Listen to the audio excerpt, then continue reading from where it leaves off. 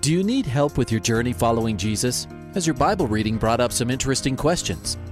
I need a prayer request. I've heard pastors talk about you can't get to heaven just with good deeds. I was just wondering what you guys think. Is there a correlation between the seventh trumpet in Revelations as the last trumpet, or is he talking about some other trumpet? Finally, a place to get answers. We're ready to take your prayer request and answer your Bible questions. Call in at 303-690-3000. Let's join Calvary Live right now. Hey, good afternoon, everyone. Welcome to today's program. I spoke really fast there. Welcome to today's program. This is Calvary Live, originating from the studios here at Grace FM, an outreach ministry of Calvary Church in Aurora, Colorado. Hello to everyone listening on Freedom FM, Truth FM, Hope FM, Grace FM, our friends in Boise, Idaho, and other places around the country. We're grateful that you have chosen to join us whatever you might be doing on the road, driving around, maybe making dinner. Some of you are listening in a jail cell, or maybe huddled up around a radio in a jail or a hospital. We're grateful to be able to connect with you and answer your questions, talk about what's on your heart and mind. The number to dial is 303-690-3000, 303-690-3000. Put that in your, if you're in a safe place, put that in your cell phone.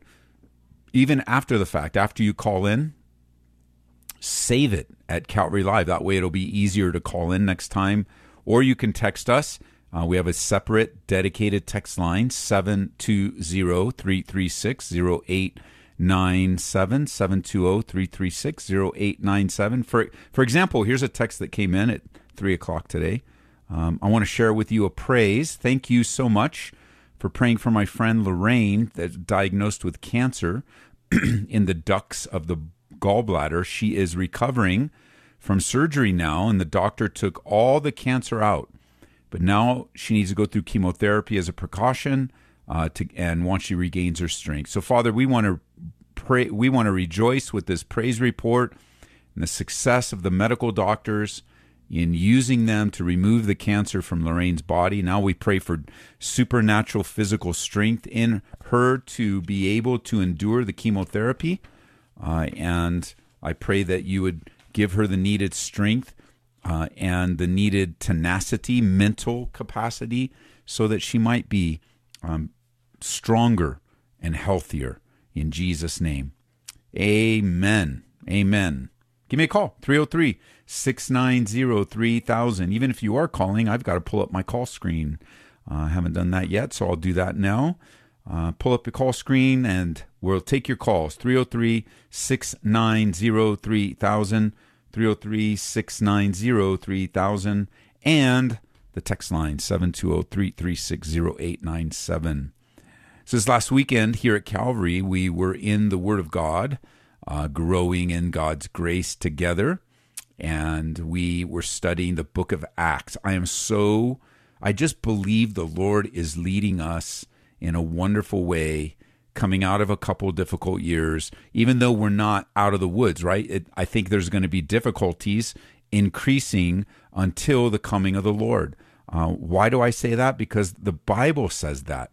The Bible says that things are going to get harder in the last days, in the latter days, in the more challenging times. I think of the word, one of the words that's used to describe it in the New King James is perilous, right? So listen to what the Bible says. But know this, that in the last days, so you Bible students, what are the last days? What are the last days? Technically, the last days began at Pentecost. That's what Peter said. The Holy Spirit inspired Peter to talk about the outpouring of the Holy Spirit in the last days. So here we are in the last days.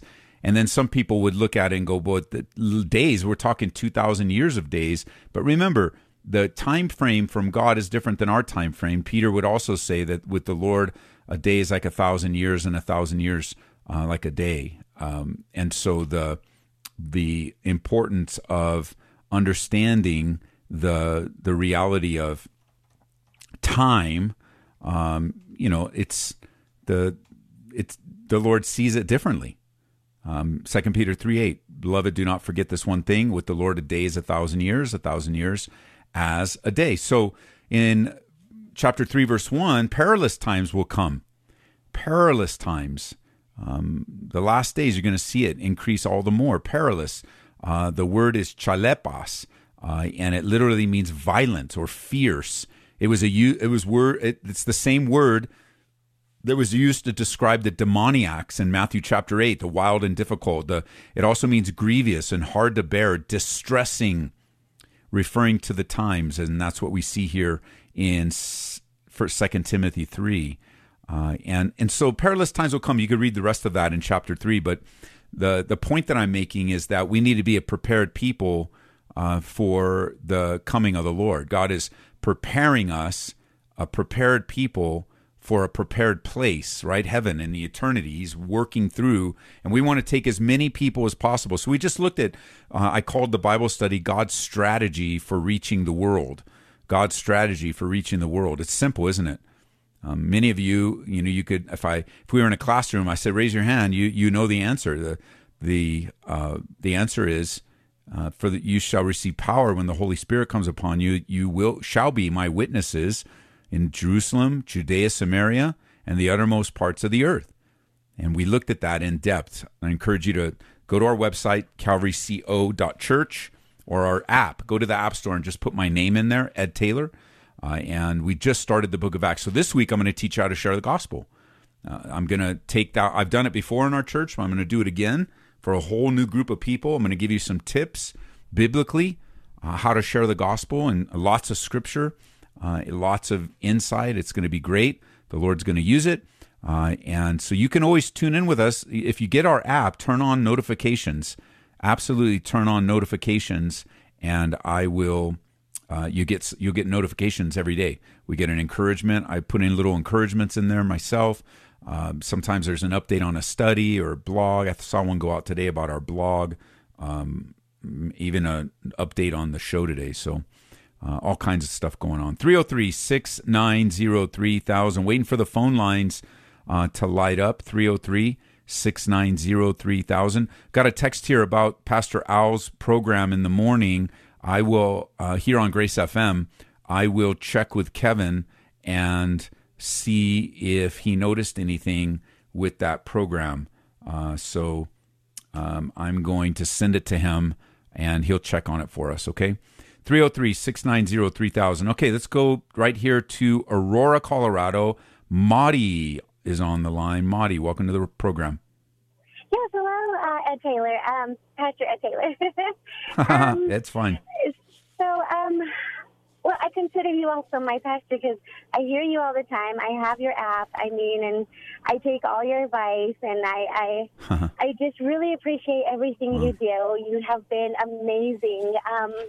And just thank you so much. You're welcome. So my question to you is, ever since I gave my life to the Lord, I stopped, participating with Halloween. Okay. No costumes, giving out candy, or doing anything like that. I did grow up, however, trick-or-treating. Okay, but sure. Once I gave my life to the Lord, I didn't allow my children to do any of that.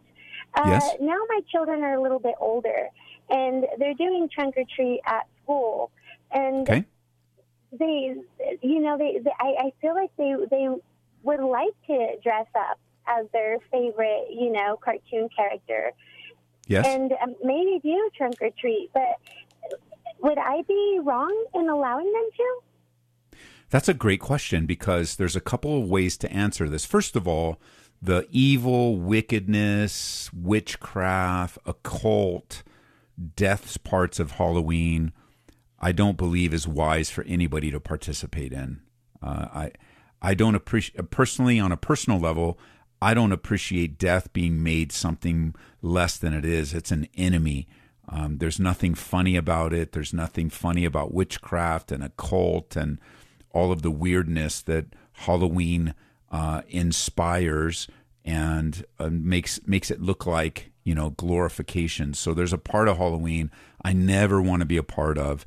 But I can share with you this. So there's a couple ways to answer this. First of all is your own personal convictions and conscience, because you don't ever want even to take my advice or anyone else's advice that would make you go against your conscience and your personal convictions. Because the Bible says whatever is not of faith is sin. And so we don't want to, if you're unable to make any decisions about Halloween without faith, then don't do them.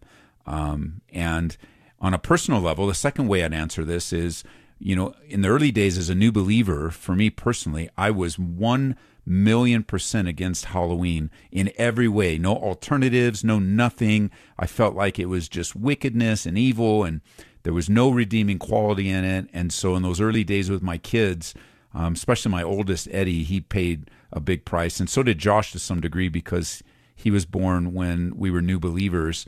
I just felt like, man, I'm going to protect my kids from the world. I'm going to keep them clean and holy and pure. And I interpreted that of only doing Christian things. I interpreted it like only VeggieTales and, whatever that looked like at the time. And as I matured in my relationship with the Lord, I began to really understand what Jesus was praying when he said, I don't pray that you take them out of the world, but that you keep them, protect them. And so I started to mature in my walk with the Lord, and as a parent, I started to use things to disciple my kids, right? Because ultimately, I'm preparing my kids for heaven, and I'm preparing them for the future when they're going to leave my house and they're going to have their own adult life. And I need to teach them how to deal with the world. And the only way to teach them how to deal with the world is to little by little expose them to it. Of course, in the school system, that's happening with your kids already. There's some type of participation connected to Halloween, which gives us an opportunity as parents to use it to teach our kids a lesson, whatever that lesson might be. So if I was doing parenting all over again, I would let my kids dress up and go door to door taking free candy. I think it's but at the same time, and I think I did toward the latter years, my kids would have to remind me, but they could go to the doors and ask candy. They just couldn't say trick or treat. That was like the line I drew for them. You could say whatever you want, happy birthday, Merry Christmas, whatever, but don't say trick or treat, and go get as much free candy as you want. And then teach them about the witchcraft, and teach them about the occult, and teach them what the Bible has to say. Teach them that this world glorifies things that God doesn't glorify. Like it's an opportunity. And then as a church, what did we start doing? We started creating an alternative, which a lot of people in our church got upset back then. I can't believe you're doing that. I can't believe our church is celebrating Halloween. And it took some time to teach them we're not celebrating Halloween. We're an evangelistic church. So our opportunity, there are thousands of kids out on the 31st of October. Why not give them a free, safe environment where they're going to get the gospel?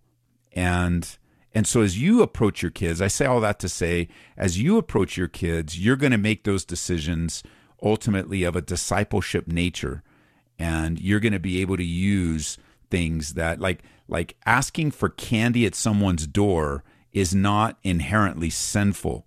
Neither is putting on a costume.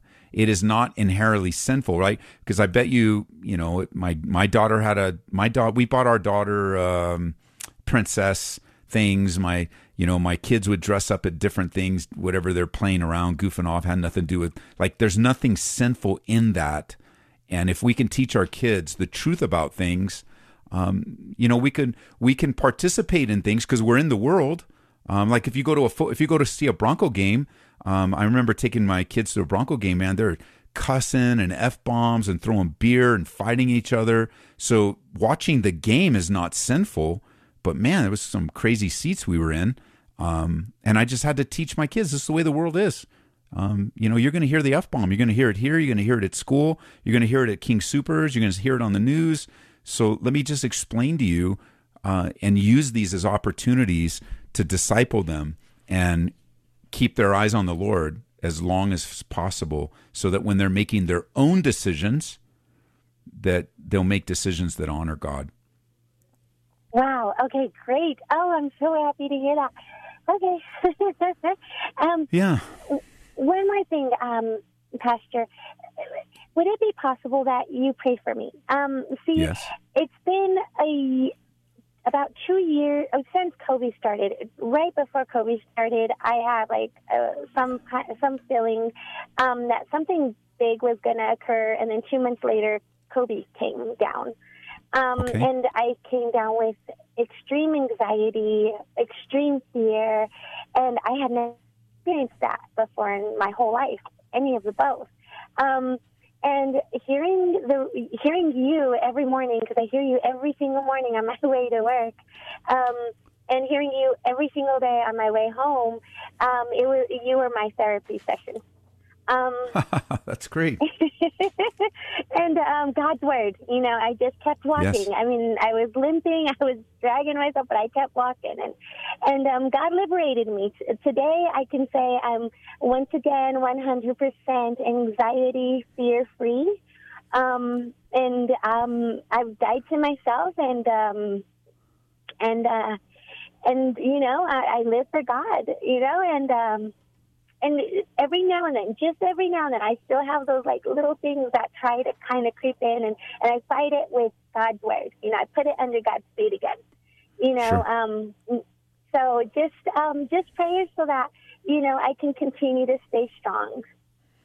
Let's do that. Father, I pray for Maudie as she, overwhelmed with anxiety and different feelings of, even that sense of something was going to happen, and that stirring, whether that was a spiritual revelation or intuition or whatever it may be, Lord, I pray. I think of what your word says, be anxious for nothing, but in all things by prayer and supplication with thanksgiving, make our requests be made known to you, God, and the peace of God that passes all understanding will guard our hearts and our minds in Christ Jesus. And I pray that over Maudie's life, Lord, as she continues to draw strength from your word, developing her prayer life, you would honor that and even give her wisdom how to handle Halloween with her kids, what lines she's supposed to draw, how she's supposed, what is it that you want her to instruct her children?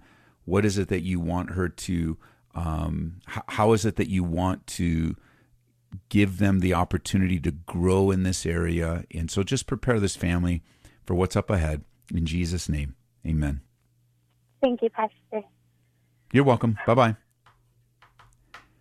Yeah, it's a great question with Halloween, because I know that even though you guys listening in, there's going to be a wide variety of responses to absolutely don't want anything to do with it, to the other extreme. Yeah, I think it's all a fake thing anyway, and we just do it for fun. And the Bible says that we're going to, whatever we do, we're to do in the name of the Lord. And we really do have to ask, is what I'm about to do going to glorify God? Because there are neutral things. There are things that, living life, it's a neutral thing. Now, Halloween, of course, is so rooted in evil and wickedness that I'm not saying Halloween's neutral, believe me. However, taking free candy, I'll give you a great example. I personally don't dress up for Halloween, and I don't go door to door, but I was visiting my brother-in-law recently, and just a couple days ago, I was visiting my brother-in-law. I was at his house. His wife, we were there actually to encourage them, my wife and I, to encourage them in a very difficult time, as my brother-in-law, my sister-in-law's wife, my sister-in-law's mom passed away. And so Marie and I went to support them and be with them and encourage them and share with them the word. And I took a couple gifts with us. And so we spent some time with them, just a quick trip, and then we had to come back for services.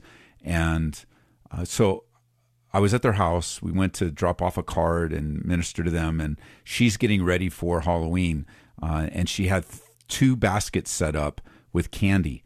And so I said, I'm just going to pretend this is Halloween. I took 2 pieces of candy from this one, but the other basket had the full size, right? I always tell our church, if you're going to stay home, hand out tracts to the kids And if you're going to give out candy, man, give out the full size, give out the big one. So you're remembered on the block as the house that gave out the good candy, because I'm telling you don't know how you're going to relate to the kids. That kid might then come and mow your lawn or shovel your snow, and you've got an opportunity and an inroads of a reputation that's good in the community. So I went from the little basket when I found out there were full-size ones. Then I went over to the full-size basket, and I pulled out a bag of M&Ms and said, thank you for the candy, even though it's not October 31st. So you can eat candy. And even if it's in the Halloween basket, take it out. Now it's not in the basket anymore. It's just candy. And I ate every single one of them. But I say all that. I'm growing, and as I get older, I sure wish I would have applied this a lot more earlier, but I probably did to some degree. But I'm always looking for a bridge. I want to build a bridge. And I want to build a bridge without compromise. I want to build a bridge without doctrinal compromise. And what I'm finding is there's a lot of room for that without sin. There's a lot, let me say that again. There's a lot of room for that without sin. And sin is the line we draw. All right, Aurora, Colorado. Will is on line 2. Welcome to the program. How's it going, Pastor Ed? Hey, it's going good, Will. What's up? I just wanted to kind of say that in Acts, you're going through it again. But yes. I was going through the app, and I needed encouragement a few months ago, and I went for Acts 1 in your teachings. And just through Acts, in I think almost the same verses, you taught different relationships with the Holy Spirit. Yes. And I just wanted to say you were right on point from the first one till 12 years later. That was insane for me. Well, the good news about reteaching, the good news about reteaching is I can correct any mistakes I made or make it more clear. So, the baptism of the Holy Spirit is just such a glorious, glorious relationship to enjoy. And I appreciate that encouragement. So what's up?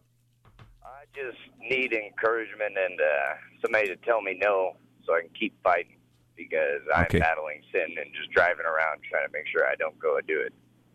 Okay, so here it is. Don't do it. Don't do it. You are already. Let me share with you where you are right now. You have you're living out what the Bible says. So it's really a good thing that you called, because you're living out what the Bible says. When we start thinking about temptation, this is what it says. It says in James chapter 1, verse 12, "Blessed is the man who endures temptation, for when he has been approved, he will receive the crown of life which the Lord has promised to those who love him. Let no one say when he is tempted, I'm tempted by God, for God cannot be tempted by evil, nor does he himself tempt anyone." And here's where you are right now, Will. "But each one is tempted when he's drawn away by his own desires and enticed. Then when desire has conceived, it gives birth to sin, and sin, when it's full grown, brings forth death." So you've just interrupted this. You haven't gone to sin yet. You are in the desire phase, and in the desire phase, you felt or you responded to the Holy Spirit saying, you just need some strength so that your desire doesn't conceive and doesn't give birth to sin. And you're not there. You're not at sin yet. So here's the word you were asking for. No, don't do it. Don't go there. Run like Joseph did when Potiphar's wife was chasing after him.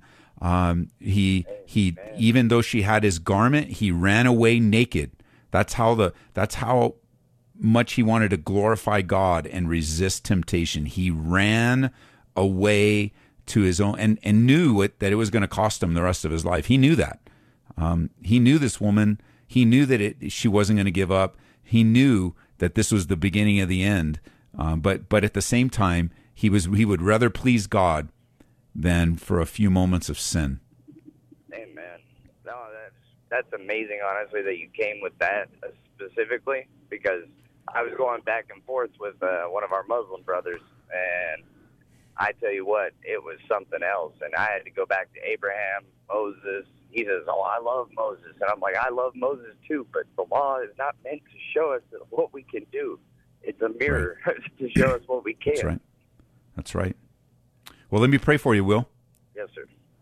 Father, I pray for Will. I pray even after he hangs up that he would, what your word says, repent for how far he's taken this temptation and how far along driving around ready at the edge. But we're grateful that it hasn't conceived and given birth to full sin. Maybe it did in his head. I don't know. But God, you can cleanse him and you can change him and you can keep his integrity intact and you can keep this part of his character intact and you can keep, God, his mind. Your word says that there's perfect peace promised to anyone whose mind is stayed on you. But there's perfect disruption when sin enters into our lives and when we willingly, voluntarily go after it. So I pray for Will that you would give him what's necessary to resist temptation in Jesus' name. Amen.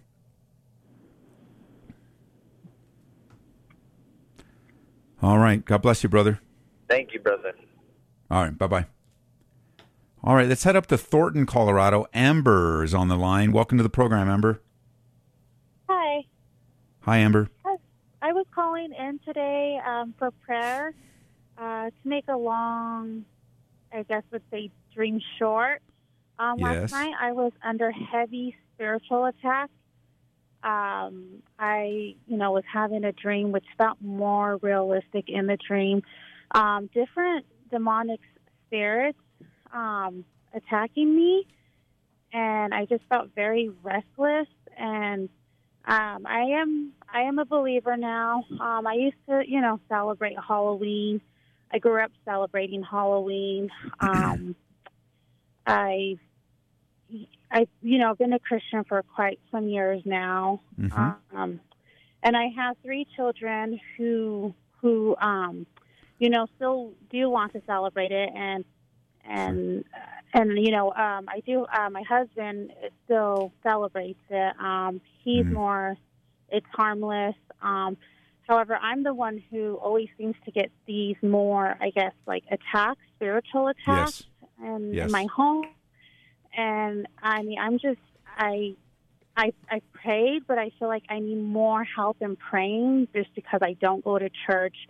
I don't have really much of a support system of body of like believers that the normal Christian has, I guess. So yeah, I would just like to call for prayer against this since I am declining Halloween this year. Okay, well, we're going to run out of time, so let me pray for you. Father, I pray for my sister. You know that her mind is being attacked, especially around Halloween, Lord, and living in a home where there's an unbridled celebration of it.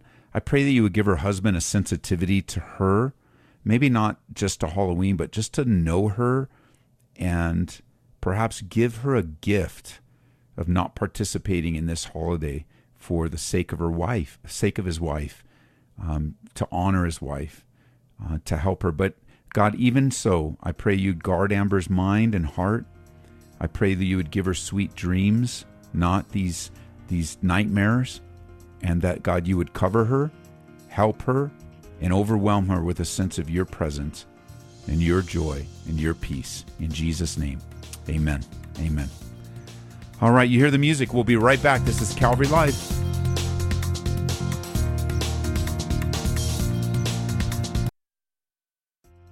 Welcome back to Calvary Live. Give us a call at 303-690-3000 or text us at 720-336-0897. Let's join Calvary Live right now. Hey, welcome back, everyone, to the second half of today's program. Again, shout out to everyone listening out on the airways. You guys on Freedom Radio, welcome, welcome. We're so grateful you're with us. Also to you guys on our friends on Hope FM, Truth FM, my friends in Boise, of course, here in Nebraska, Wyoming, Colorado, Grace FM. We've got open lines, 303-690-3000, 303-690-3000 is the number. Taking your calls and your questions, whatever's on your mind, we'd love to talk about it, pray about it. We had a call earlier about our study in the book of Acts on the baptism of the Holy Spirit. Man, it's one of my favorite topics.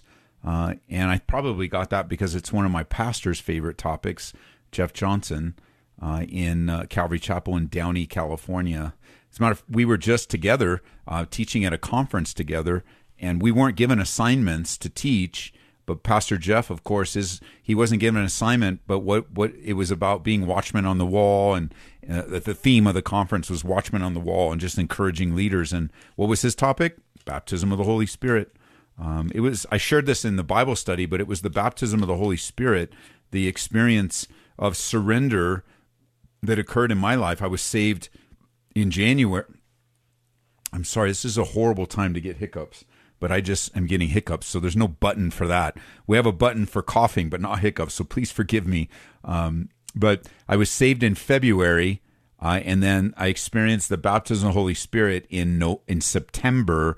I'd never even heard of it until September, because I came from a church like ours where you're just teaching through the Bible, and if the topic isn't there in the text, then we don't teach about it, and unless the Lord interrupts it. But I learned about it in September, and it revolutionized the direction of the trajectory of my Christian life, my walk with the Lord. I believe I was saved 100%, no doubt. But there was so much of me doing it my way, and so powerful. All right, let's go to Dan. I mean, since the topic is here, Dan's up in Thornton, Colorado. Dan, welcome to the program.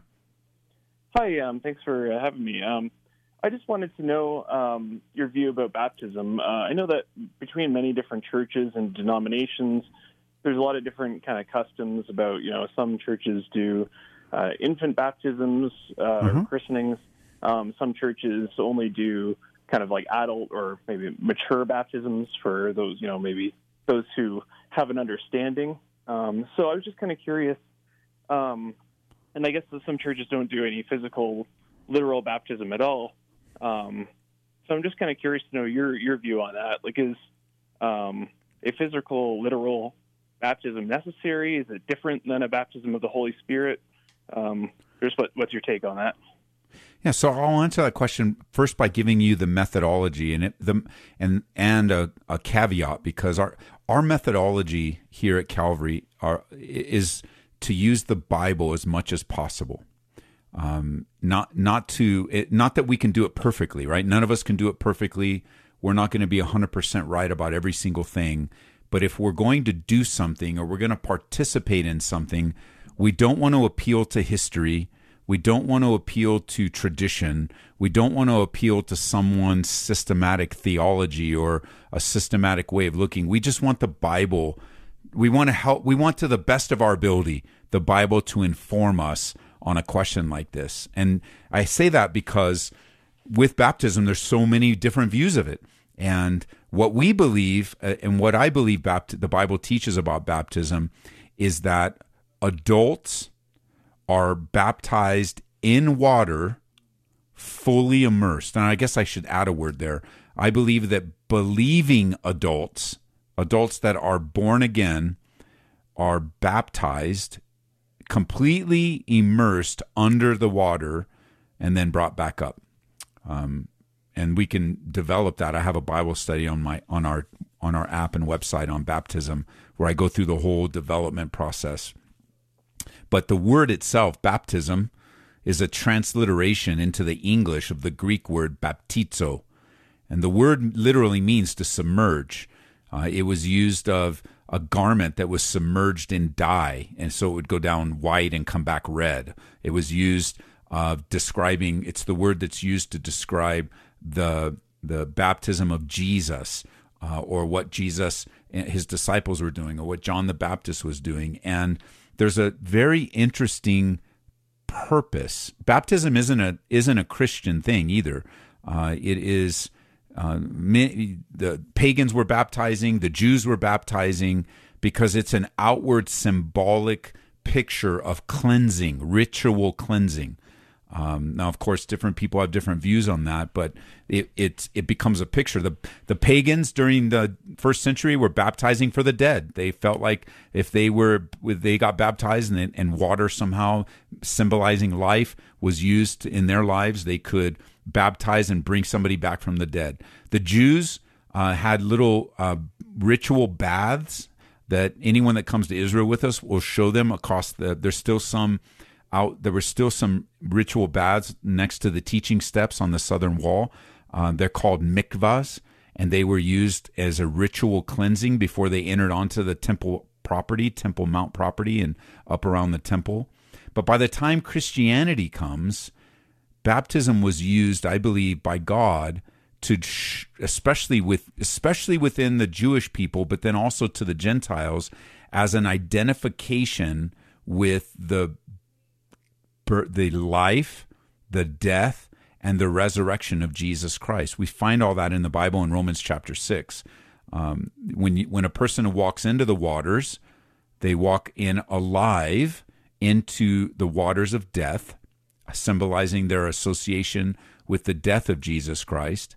Then they're taken under the water, symbolizing their burial with Christ. And then they are brought right back up out of the water, and that symbolizes, of course, the resurrection of Christ. And I like to teach our church that water baptism is the gospel message to the eyes, that people can see it. And although they may not have all the definitions of it, it's an opportunity to show publicly that Ed Taylor has identified himself publicly through this Christian rite or this Christian activity, that following in the footsteps of his own Savior Jesus, who was also water baptized to fulfill all righteousness.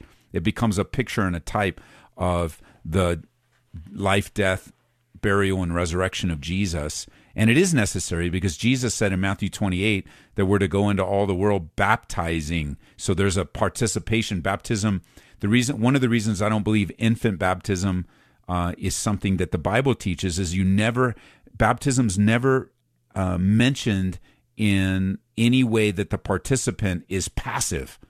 The participant is always active. And so, a baby's passive. They're throwing water on pouring it over their head or splashing it in their face.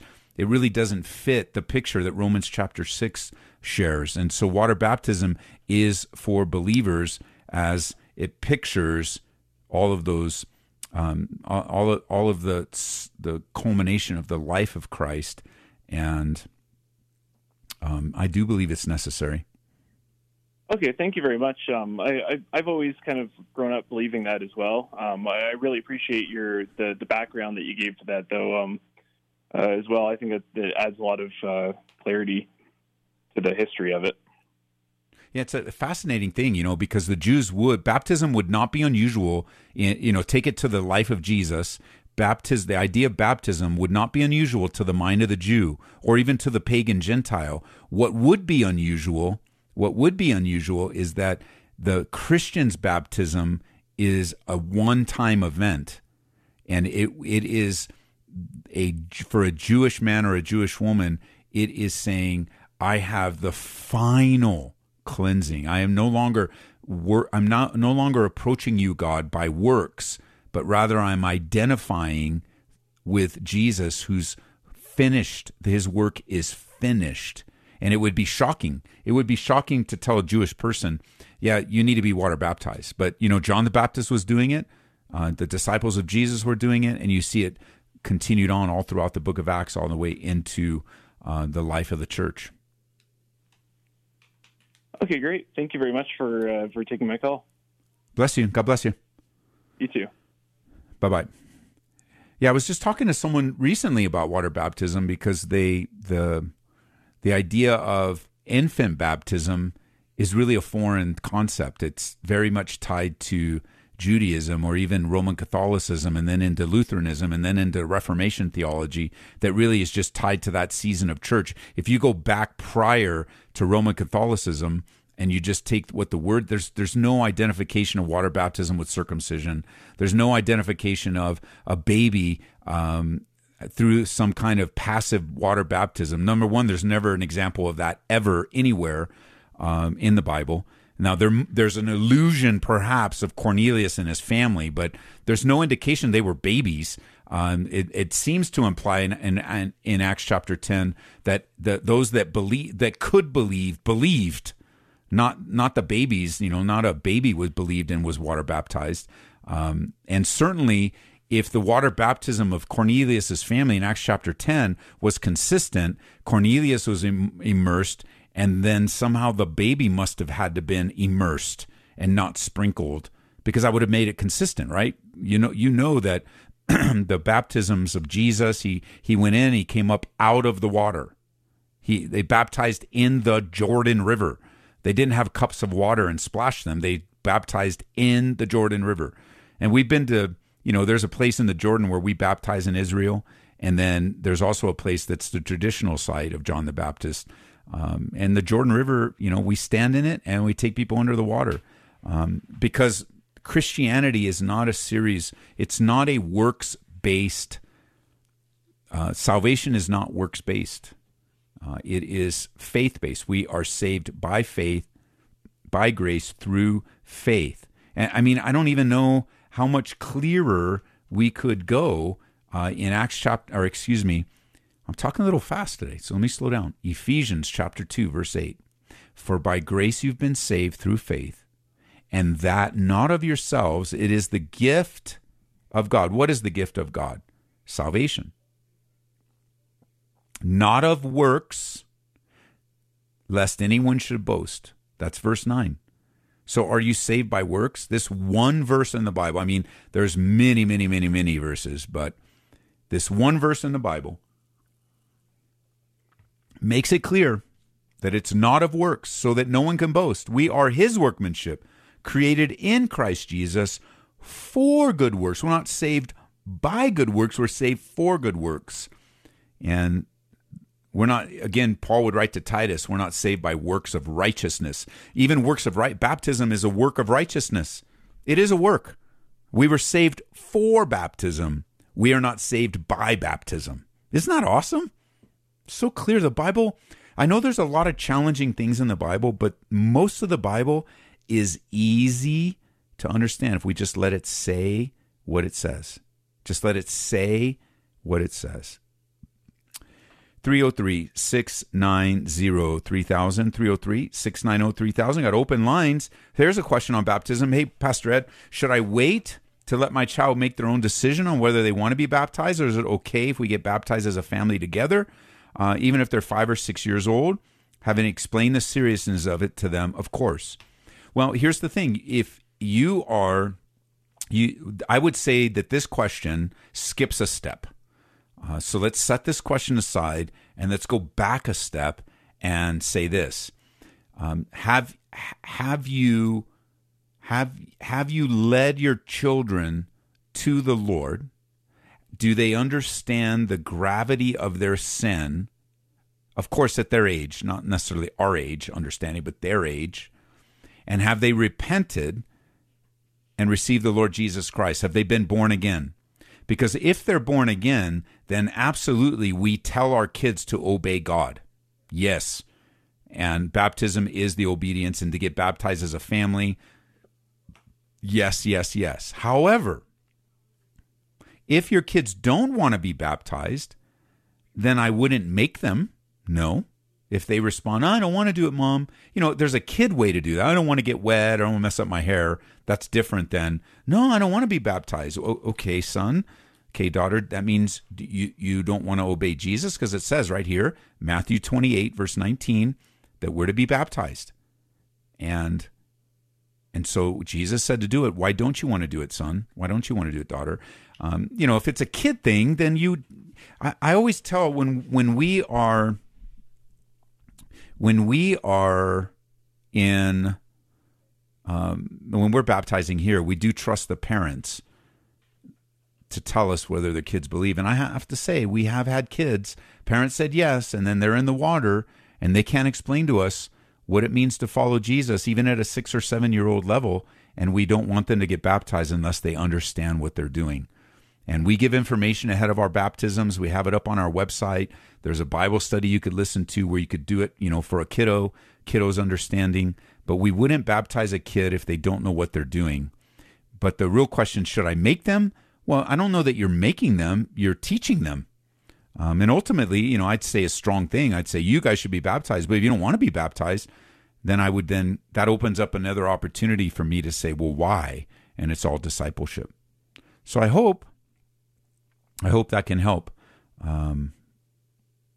303-690-3000. 303-690-3000. There's a text in here. I'm not going to answer it on the air, but the Roman Catholicism view of infant baptism actually comes from a theological persuasion. It's definitely an association with the sacramental system of salvation.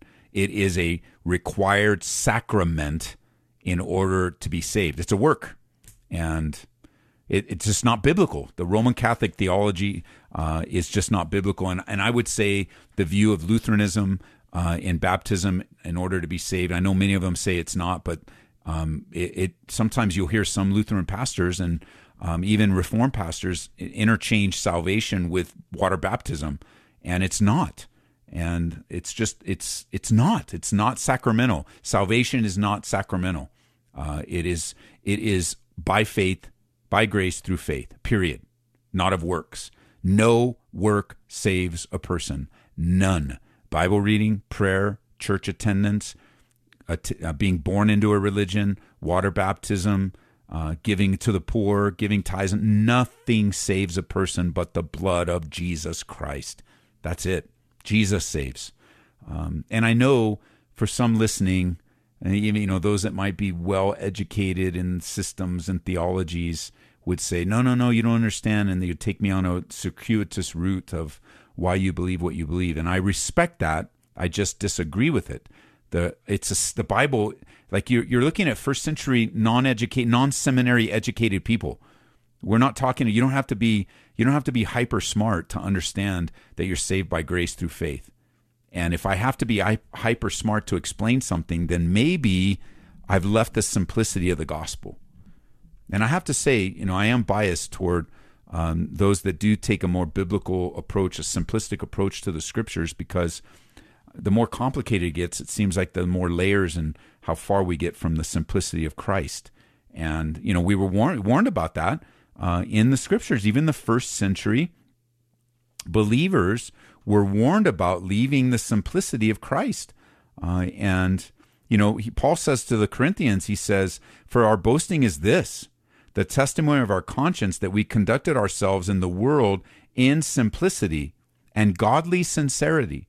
And then again, he writes in chapter 11 of 2 Corinthians, I'm fearful for you guys that the serpent deceived Eve by his craftiness, so your minds might be corrupted from the simplicity that is in Christ. To me, that's always a sign of something that may not be from the Lord. If it's so complicated that only you can explain it, it's so complicated that only occultists can explain it, it's so complicated that you leave the simplicity of Christ. Like you're 3 or 4 layers away from the simplicity of Christ. And, it doesn't matter how you got there. Maybe you went to school, maybe you studied, maybe you read a book, maybe you watched some YouTube video, whatever.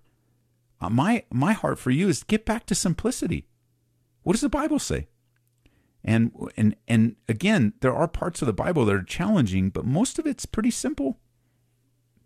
And I'd encourage you, again, if you guys are jotting things down, 2 Corinthians 11, verse 3, Paul was super concerned that the Corinthians, like Eve was deceived, were being deceived, and that deception was corrupting their minds away from the simplicity that is in Christ. Let me just see that word real quick.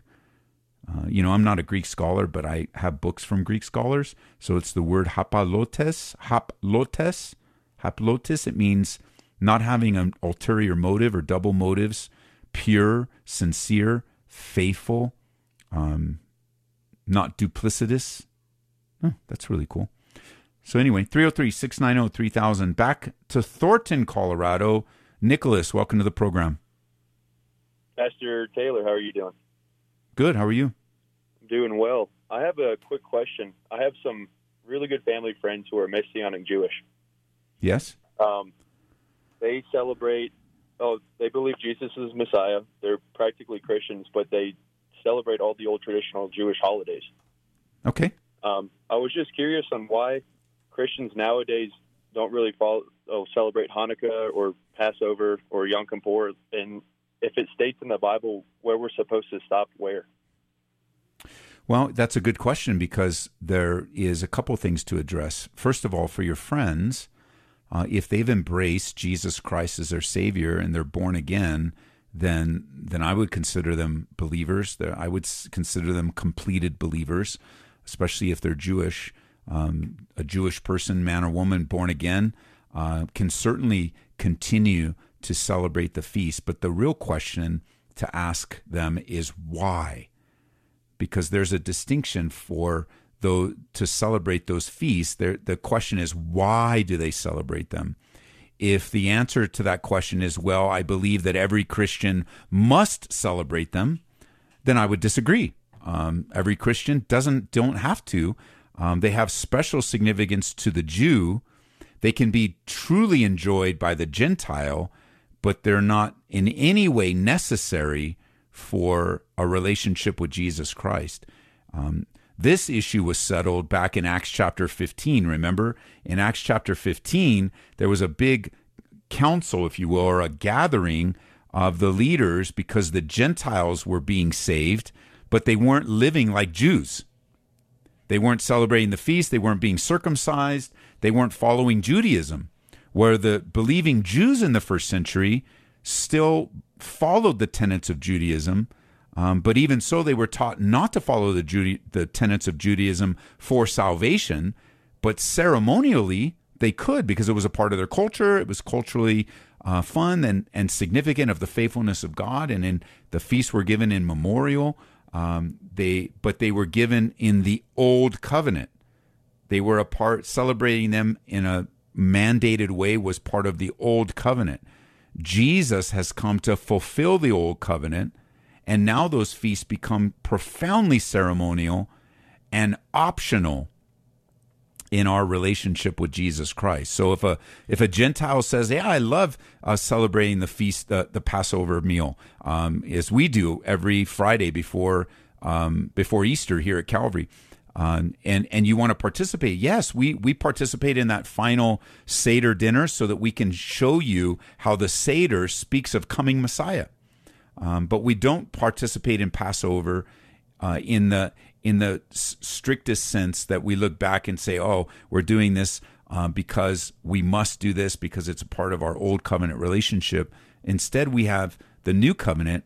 And if by faith in Jesus Christ, in a very real way, we do keep the feasts because he's the fulfillment of all of those ceremonies that were pointing to him anyway. And that's why Galatians and Hebrews were written. And it's important to understand both those books of the Bible when it comes to ministering to a Jewish person that embraces Christ or somebody that says, "No, you have to participate in the feasts." I'm like, well, what covenant are you living under? Because according to the new covenant, one person can experience one day. It says in Romans, one can experience a day, but it says, let everyone be fully convinced in their own minds. So there's going to be different convictions according to Romans 14. It says, one person esteems one day above another esteems every day alike, but let each be fully convinced in his own mind. He who observes the day observes it to the Lord. But he who does not observe the day to the Lord, he does not observe it. And that goes to diets and days. Both of those things have been freed from the mandate of diets and days by faith in Jesus Christ. That was actually my next question, as well as actually the diets, but you just answered that as well. So, well, and here it goes in Romans. Here's the rest of Romans. It says in 14, he says, "He who eats, eats to the Lord, for he gives God thanks. He who does not eat, to the Lord he does not eat and give God's thanks. For none of us lives to himself, no one dies to himself. If we live to the Lord." He's basically extolling the freedom of grace. So it is it's a beautiful thing to participate in these things. The Jews right now that participate in them in Israel have a blinder, and they don't see Christ in them. But for us to look back and see Christ in them, it's awesome and wonderful. However, if anyone's looking back to feasts or ceremonies or diets for salvation, they're wrong. Well, thank you very much. You're welcome. Great question. God bless you. God bless you. You have a good day. All right. Bye-bye. Well, here we are. We're finished with today's program so fast and so quick. I'm so grateful that you would join us. Here's the numbers for tomorrow: 303-690-3000, 720-336-0897. That's the text line. You can use that 24 hours a day, 7 days a week. We will pray over you. We will send it through our prayer teams. You may or may not get an answer, so don't worry about that. We get so many that not everyone gets an answer. Sometimes they do, and sometimes they don't. But you don't be concerned about that, because if you send a prayer request, it will be prayed for, then it will be forwarded to our staff, and then it will be given to our prayer teams. And a lot of people pray over these and pray with you and pray for you. I would just say this: don't forget to give us an update. So text an update to us. You know, like the lepers that were healed, make sure you'll be the one that come back and give us an update. Tell us what's going on. Even if it's a hard update to give, or we need to keep praying, let it be relational, not just a quick text. And we would love to partner with you in prayer. But we get hundreds a month. So if you don't get an answer, it's okay. We got it, and we're praying over it. And you know that the Lord is hearing us. And it's so good to be together, and it's so good that you would be a part of Calvary Live. Let the Lord encourage you and strengthen you and build up your faith, and use you greatly in these last days. I'm going to be teaching on how to share your faith this weekend. I'm going to be equipping our church, and of course, by extension, Abounding Grace radio listeners. It'll air in the future. People that you guys that tune in live or connect with us online. You can connect with us in two ways: calvaryco.church. That's our website, calvaryco.church. Or you can download our free app. That's the best way. It's all redesigned, trying to keep it fresh, all redesigned. Just put my name in Google or Apple or Amazon or however you get apps. Even on Roku, just put Ed Taylor, and it'll pop up, and join the thousands of people that have already downloaded it. And we'll connect with you. We'll stay connected. We want to keep you encouraged. Keep your eyes on the Lord. God bless you guys. Lord willing, we'll be together tomorrow. You've been listening to Calvary Live. Tune in next time for prayer and God's Word.